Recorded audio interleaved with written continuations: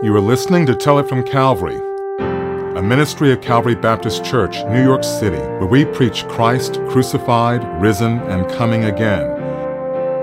The following sermon is by Dr. Ed Stetzer, author, missiologist, and interim teaching pastor at Calvary. For upcoming events and services, visit our website at cbcnyc.org. And now, here is today's message.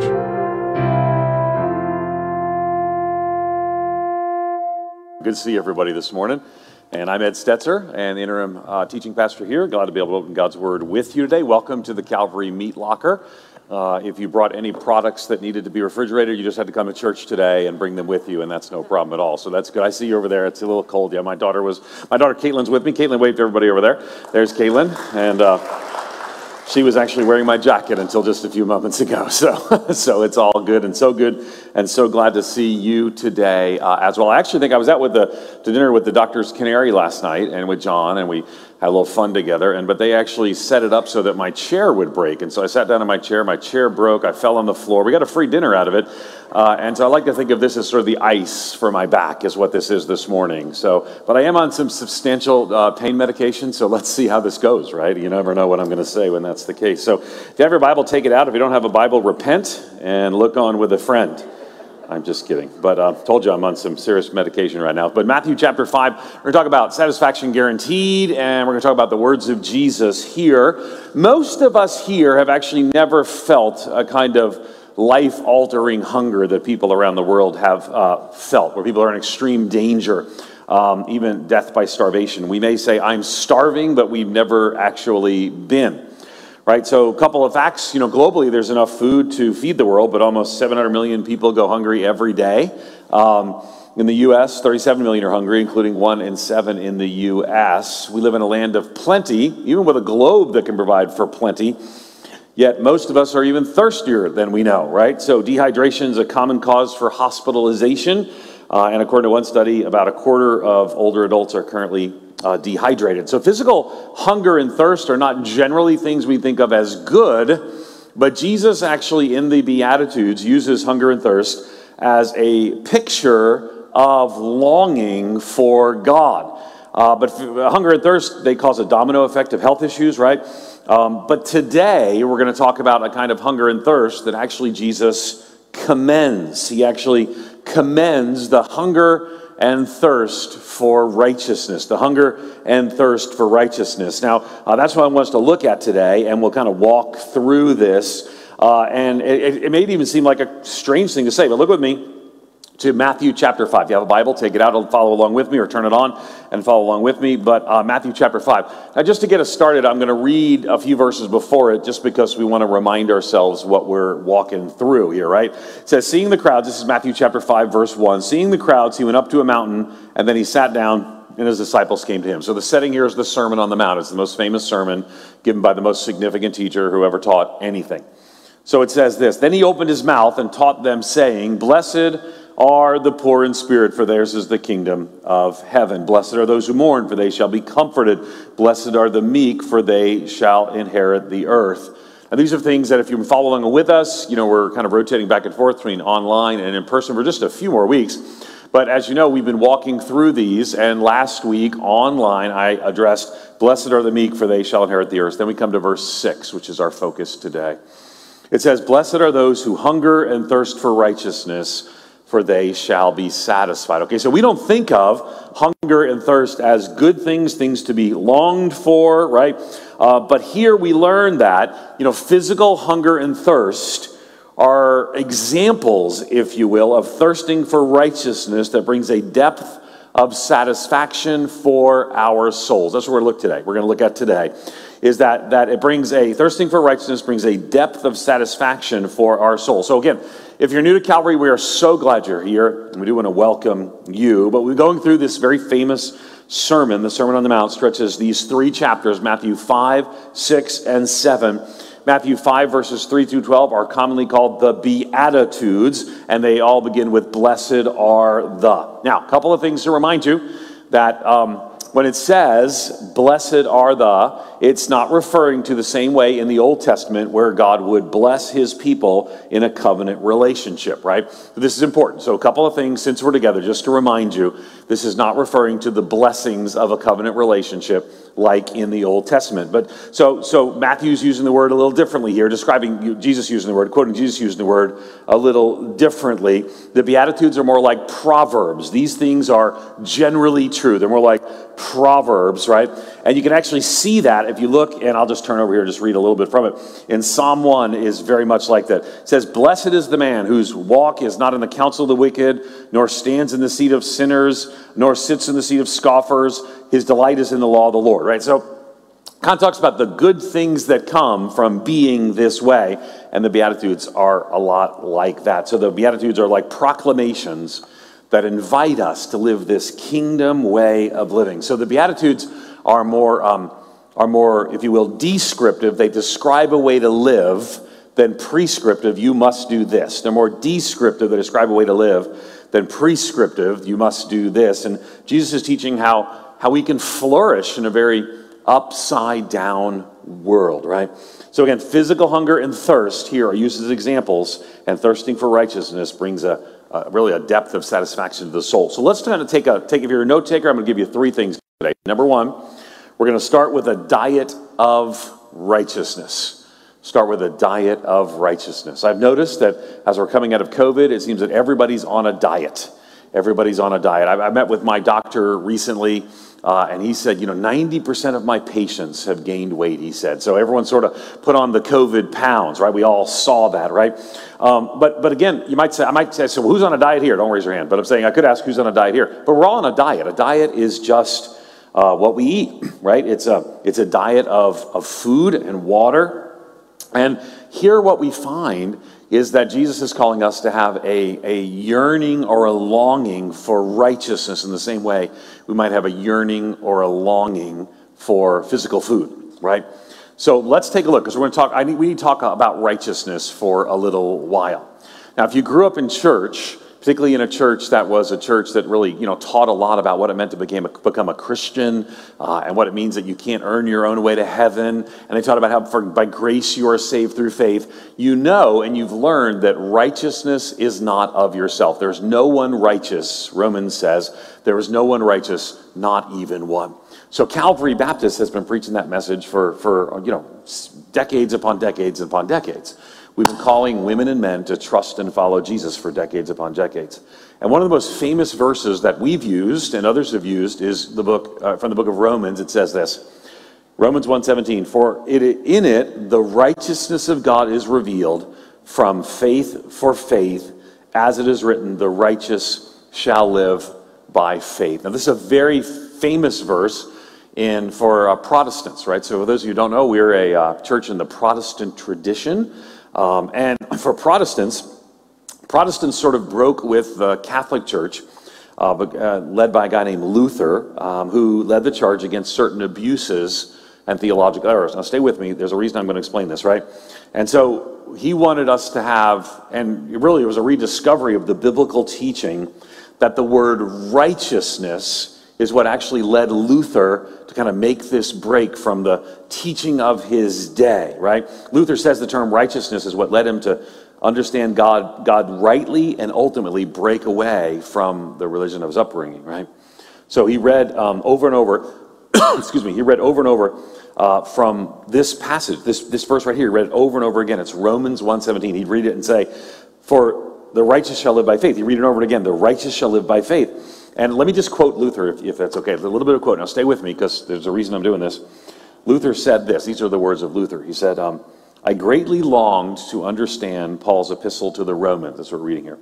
Nothing stood in the way except that one expression, the justice or the righteousness of God, because I took it to mean the justice whereby God is just and deals rightly in pursuing the unjust. He was a monk at the time. He says, my situation was that, although an impeccable monk, I stood before God as a sinner, troubled in conscience, and I had no confidence my merit would be enough. He says, therefore, I did not love a just and angry God, but rather hated and murmured against him. Yet I clung to dear Paul and had a great yearning to know what he meant. He says, night and day I pondered until I saw the connection between the justice of God and the just shall live by faith. It says, then I grasped that the justice of God is that righteousness by which through grace and sheer mercy God justifies us through faith. Thereupon I felt myself to be reborn and have gone through the open doors to paradise. So we talk about here being born again. If you're not a follower of Jesus, we talk about being born again. So Luther had discovered something very important, and it's actually in the Bible, written by the Apostle Paul and others. It's actually called the doctrine of justification by faith alone. Let me say it again. It's the doctrine of justification by faith alone. In other words, you can't be righteous enough on your own, but it's justification by God through faith alone. And this is a wonderful and glorious understanding of righteousness. We just passed recently the 500th anniversary of the Reformation, right? And Luther nailed some of these things literally to a door in Germany and said, this I believe, right? So every pastor in the world, probably a Protestant or evangelical, preached a message on that weekend, right? And talked about this for the 500th. I actually dressed up as Martin Luther in a monk's robe when I preached, right? And I actually went through and I held up these things called the solas, the 5 solas of the Reformation, right? But here's the thing, okay? I tell you all this, many of you remember a lot of this. You know that there is no one righteous, not even one. You've heard somebody tell you that. You've heard that the wages of sin is death, but the free gift of God is eternal life through Jesus Christ. You know that righteousness is not your own, but comes through Christ. And I tell you all that because Jesus uses the word differently than Paul does. Now that's why I want to lead up to all that, because I want to know what you already know, if you've been in church for a long time, right, is we use words differently all the time, and Jesus and Paul are using the word differently. Anybody here work at a library? Anybody here work at a library? Anybody? No? No librarians here, right? A librarian. What do you work at a library? You're a pastor at the church. Worked. Just answer the question however you want to, Alphonse. Just don't worry about what I'm asking. You just answer whatever you'd like to answer. Okay, so Alphonse once saw a book, so he's now a librarian. Wow. But if you worked at a library, you know what a book is, don't you?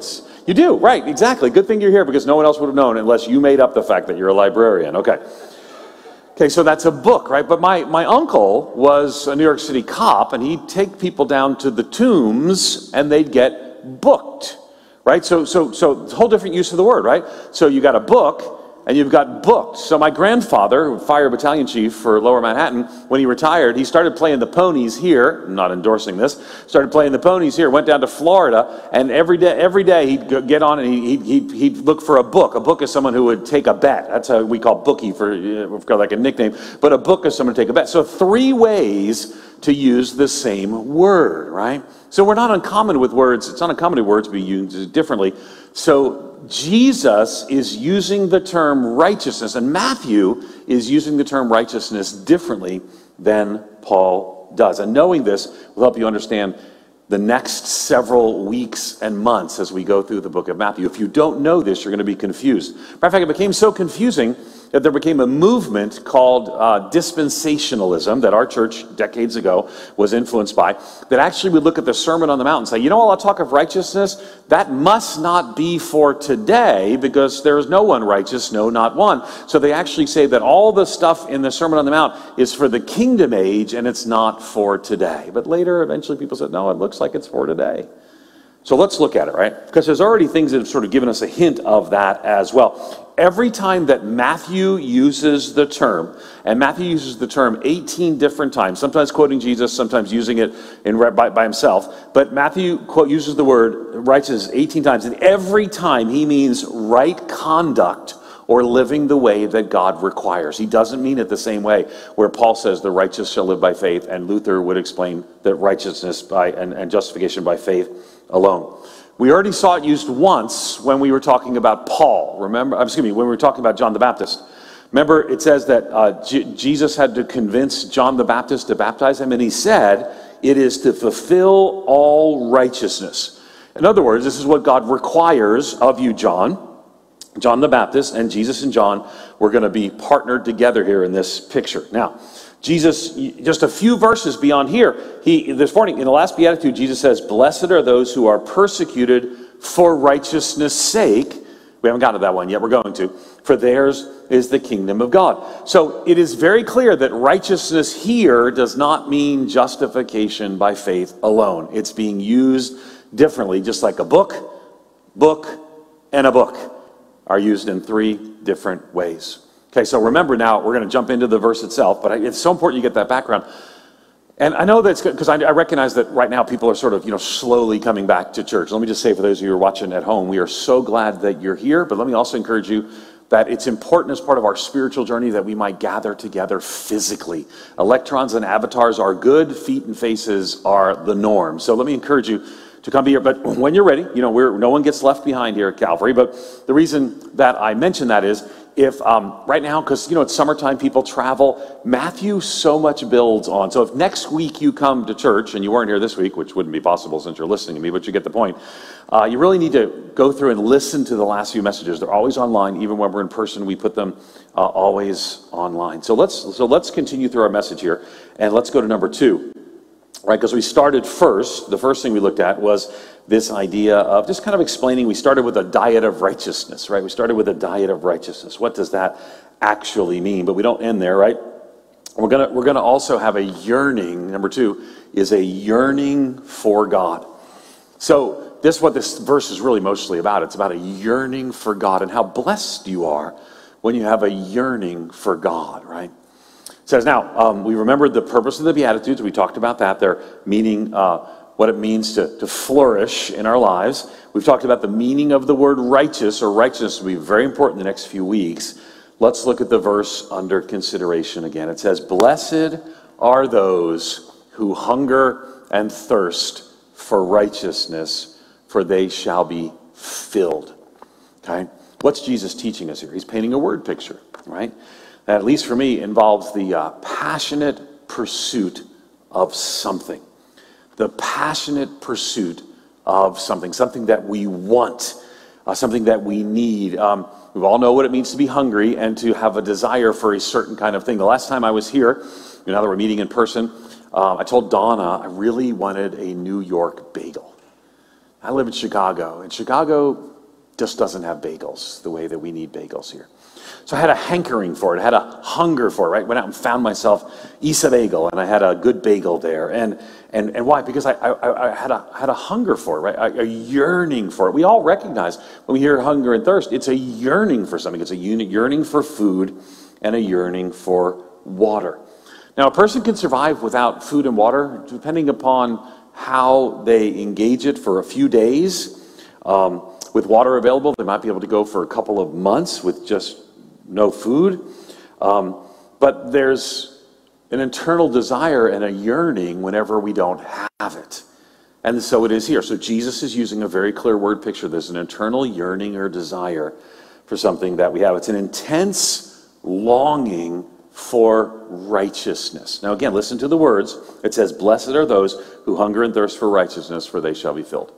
Now, let's give some other verse examples, right? So Psalm 42, verse 2 says, my soul thirsts for God, for the living God. When shall I come and appear before God? You hear that? My soul thirsts. So it's clear that it's something that my soul is yearning or experiencing. Okay, here's another. Psalm 63, verse 1 says this. It says, O God, you are my God. Earnestly I seek you. My soul thirsts for you. My flesh faints for you, as in a dry and weary land where there is no water.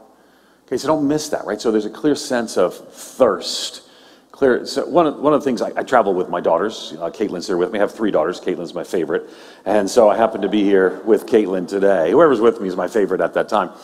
But the last trip I took was with one of my daughters, was in the before time. You remember the before time, before COVID. And we went out to California, where actually Caitlin and I are leaving today. We'll leave Newark Airport and fly to California from here, because she's going on some college visits. So we're visiting some colleges.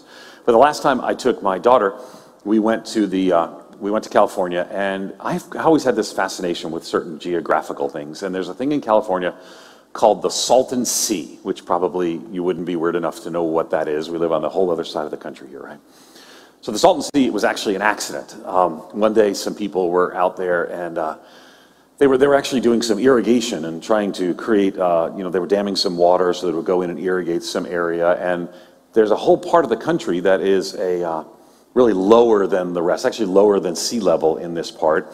And so they were working on it, and somehow the water broke through and created an inland sea. Some of you will Google this later on. It's one of the largest accidental bodies of water in the world.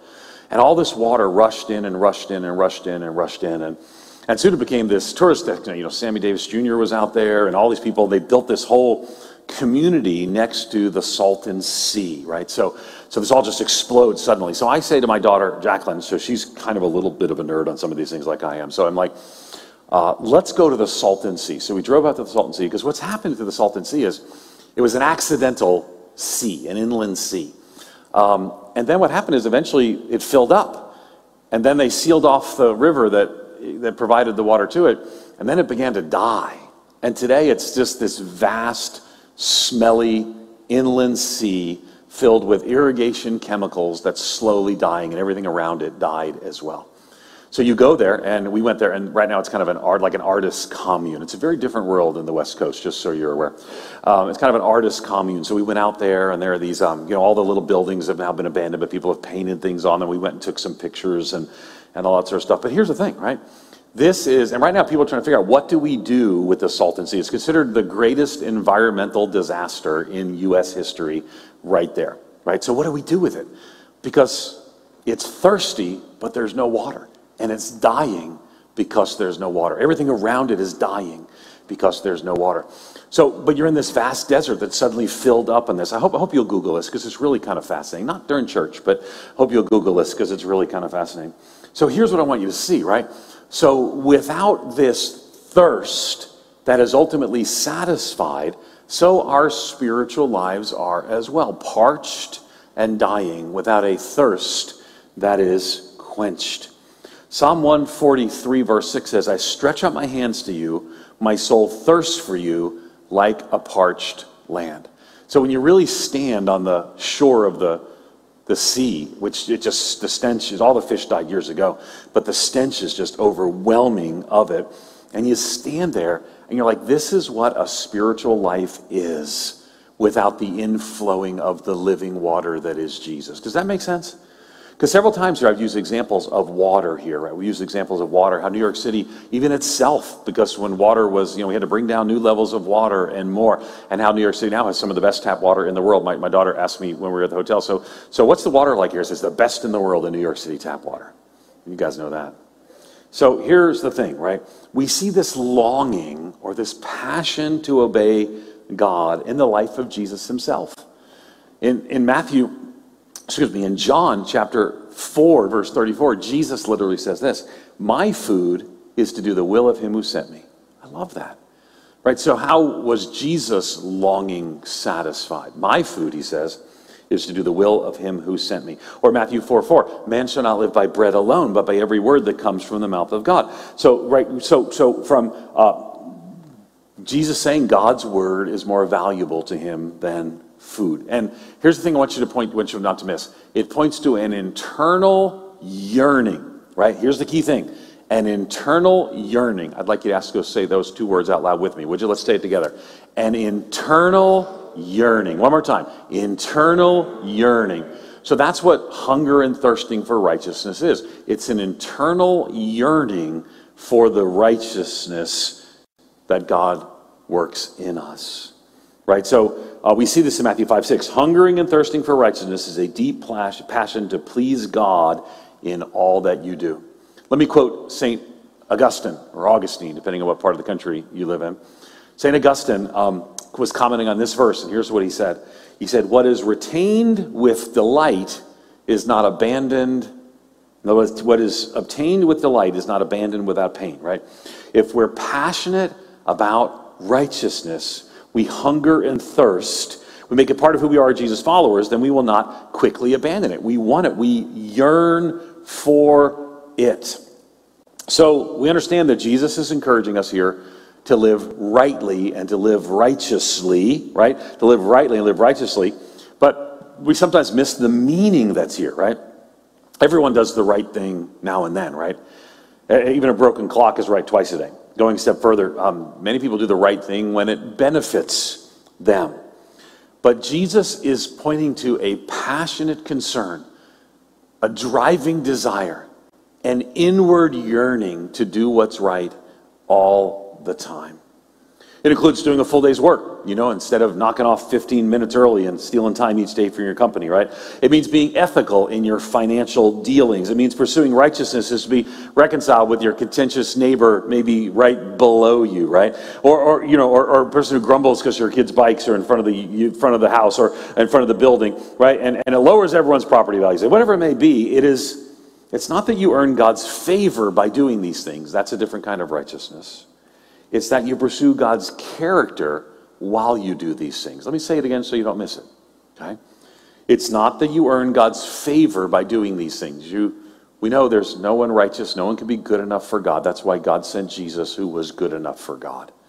Right? It's not that you earn God's favor by doing these things. It's that you pursue God's character while you do these things. So that's the hunger and thirsting for righteousness. This is why the Beatitudes are so beautiful.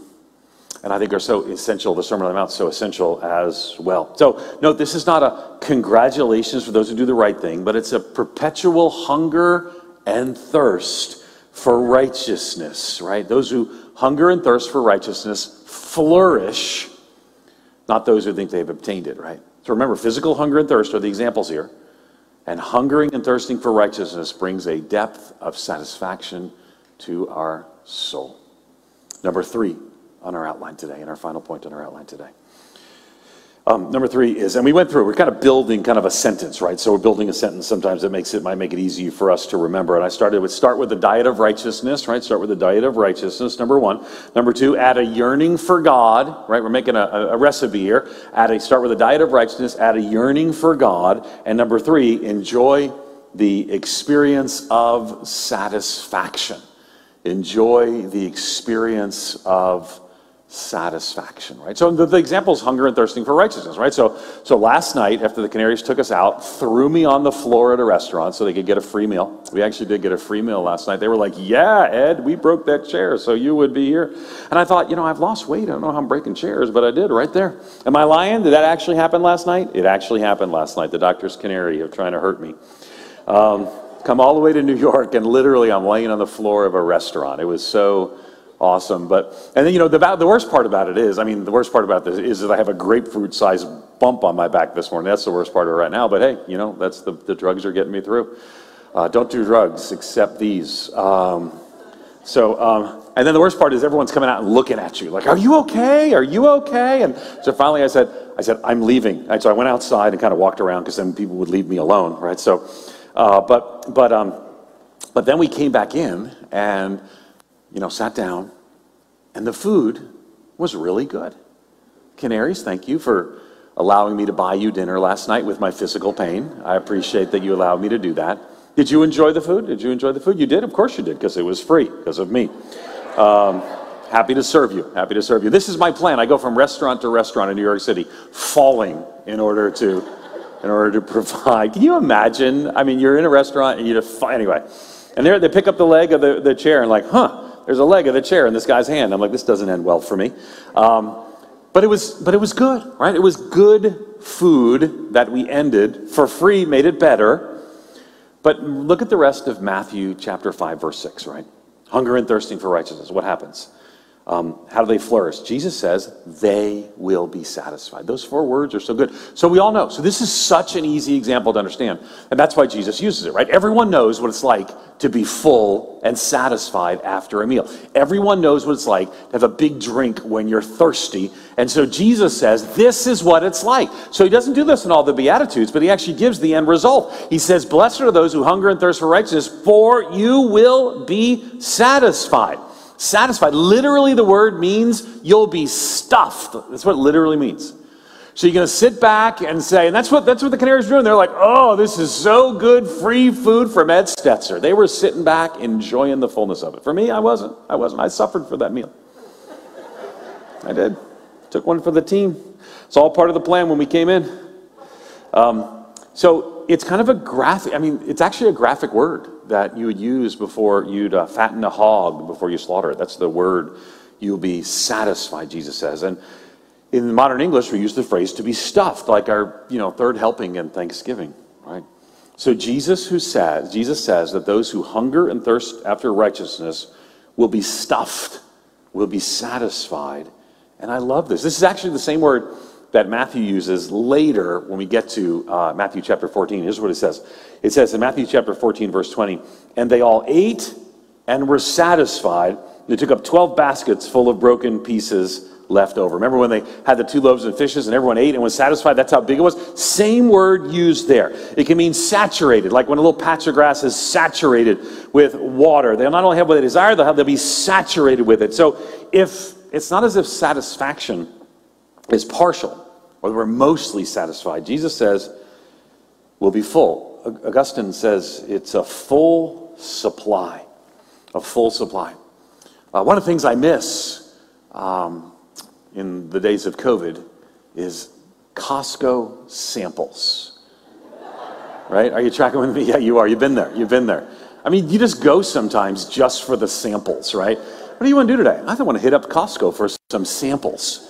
And then COVID ruined it. And it's still not back. I literally have a Costco membership for the bacon wrap samples. And yet it's not there anymore. And it's kind of like how though you do enough, if you do enough, you have to go through the whole store. Just one sample is not satisfying. You basically make a day trip of it, right? It's going from buffet to buffet. But here's the thing, right? Just take one. There's not that level of satisfaction that we're talking about here. So the second thing I want you to notice too is how ultimately the verb is passive. It's not like you filling yourself up. It says they will be satisfied, not they will satisfy themselves. When you hunger and thirst for righteousness, you will be satisfied. But not because of you, but because of the goodness and the glory of God. You'll flourish in God's kingdom when you pursue righteousness. That's the problem. You'll not be disappointed. You'll be full. You'll not just receive a trace. Psalm 84, verse 2 speaks of this beautifully. My soul longs, yes, faints, for the courts of the Lord. My heart and flesh sing for joy to live in God. Some of you may know Psalm 84 is, I was glad when they said to me, let us come to the house of the Lord. And that's what we've done here today. We've come to the house of the Lord. You say, Ed, that app takes too much work. Can I just tell you? Some people in parts of the world walk 4 hours to gather together in a time like this. They'll travel across the countryside. They'll go through dangers. They'll actually face persecution. Why? Because to come together satisfies in some way our souls. That's what I encourage us to make it a priority that we do so here together. So my soul longs, yes, faints for the courts of the Lord. I want you not to miss this. Because there's something good and right about the hunger and thirst for righteousness, even though that satisfaction may not always be present, but it always eventually comes. It's such a beautiful thing. Actually, I mention Augustine a lot here because Augustine writes a lot on the Beatitudes. And Augustine, great church father Augustine, speaks specifically on this Beatitude. In a strange but wonderfully appropriate analogy, he contrasts Jesus' teaching with literal food and ointment for a wound. Right? Here's what he says. When we hunger for actual food, we eat and are satisfied for a few hours, but after the fullness wears off, the hunger returns. If you have a wound, you apply an ineffective ointment so that you're applying it every day, but the wound never heals. Food and unproductive ointment never satisfy. But here's what he says. But when we hunger and thirst for righteousness, Jesus says we will be stuffed. So I guess the question is, what are you hungering and thirsting for? I was thinking back to my grandfather, who would find a book to place to bed. And every day I'd go over, I'd mow his lawn. He moved down to Florida because when you retire from the New York Fire Department, that's actually the law. So he moved down to Florida, and then eventually our family moved down to Florida from New York after him. And he was always waiting for the big win when the ponies would sort of come in, or the Greyhound would sort of come in. And I remember watching him because he would always come in to kind of bring me into it. He'd like, hey, look at this. Look, we're going to place a bet here. And I was like, okay, I don't know what's going on. But he was never ultimately satisfied with that pursuit. And yet that's the command, that the promise, the proverbial truth that Jesus has at work here. Because ultimately there comes that. Let's listen to Psalm 42, verse 1. By the way, if you haven't noticed now, there's a disproportionate number of the verses that I've quoted have been made into songs because we sing about longing for the Lord. How about Psalm 42, verse 1? You're going to want to sing it as soon as I say it. As the deer panteth for the water, so my soul longeth after thee. That's the King James Version, right? So my soul pants after you. That's the longing. So in the Old Testament, we're called to this kind of longing. And then Matthew 5:6 says, they will be satisfied in the New Testament, right? Only he knows us because he made us. If we want to pursue righteousness, if we want to genuinely want right conduct, then Jesus is our only hope. He alone was perfect. He alone lived a life of full obedience, of full righteousness, right, to our Heavenly Father. And he alone is the only way to the Father. And this is not something that, I don't know, maybe if I could just, it's Father's Day. It's Father's Day. You may have known that. This is the day when my children all have to come to me and sing, you're a good, good father. It's who you are. And I sing back, that's what I am. Right? That's what I do. It's Father's Day. Caitlin's going to yell at me because she hates it when I sing during a sermon, don't you? You do. Okay, that's all right. That's who I am. But sometimes men, sometimes, not always, maybe have more difficulty. We want to be complete. And yet here we're said, blessed are those who hunger and thirst for righteousness. On October 4th, 1997, I gathered with 1 million men, 1 million of my closest friends, on the Mall in Washington, D.C.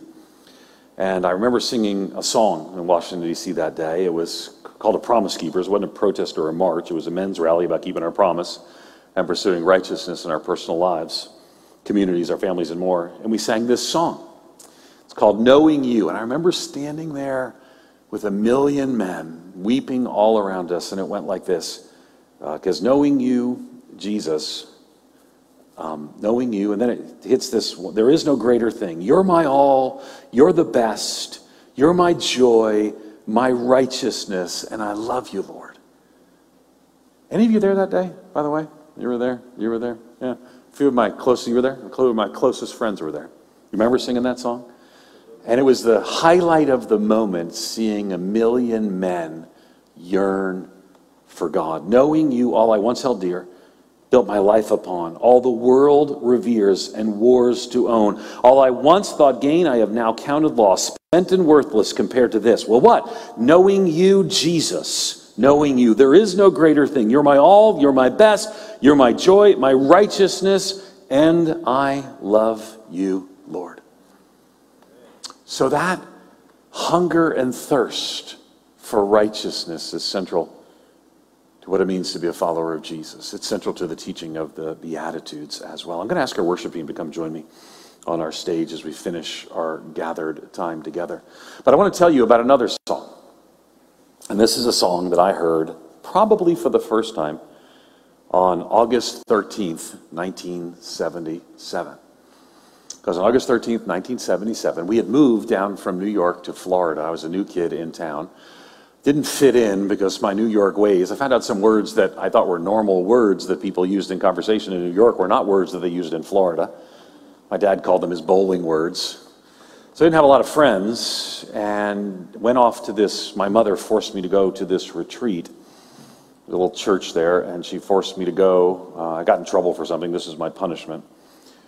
And there on the Friday night, they sang a song called Turn Your Eyes Upon Jesus. And I did that day. And that day, I didn't seek for my own righteousness. I acknowledged there was nothing I could do to be good enough to earn God's approval. He already loved me so much that he sent Jesus. See, there was no one righteous, no, not one. So that day, I received by grace and through faith the good news of the gospel. I was born again on that day. And it would probably take decades later till I fully understood that then I would live my life hungering and thirsting for righteousness, knowing that I shall indeed be satisfied. So as we close our message today, I want to ask you 2 ways you might respond. If you're here today or watching today and you're not a follower of Jesus, I want to encourage you to turn your eyes upon Jesus. And I want to encourage you to acknowledge that you can't follow God in your own strength. You'd never be good enough for God. There's none righteous, no, not even one. All have sinned and fall short of the glory of God. That's you. That's me. We need Jesus and his righteousness. And that's called receiving Christ and being born again. And if you're not a follower of Jesus, I want to invite you to do that today with me, just now. And if you are a follower of Jesus, I want you to hear the words of Jesus. Blessed are those who hunger and thirst after righteousness, for they shall be satisfied. I want to encourage you to live your life yearning for, thirsting and hungering for the kind of righteousness that comes as we live for him. So if you don't know him, you can come to know him today and receive his righteousness. If you do know him, you can walk in the beauty of his righteousness. Would you take just a moment and pray with me? Lord, we come before you today and we pray that in the quietness of this moment that you might speak to women and men, young people, about where they are with you. If you're not a follower of Jesus, I want maybe just to pray this simple prayer with me. Say, Lord Jesus, forgive me of my sin. Come into my heart, Lord. I want you to be my Savior and my Lord. I trust and follow you. Father, I pray for women and men who just prayed that, young people just prayed that.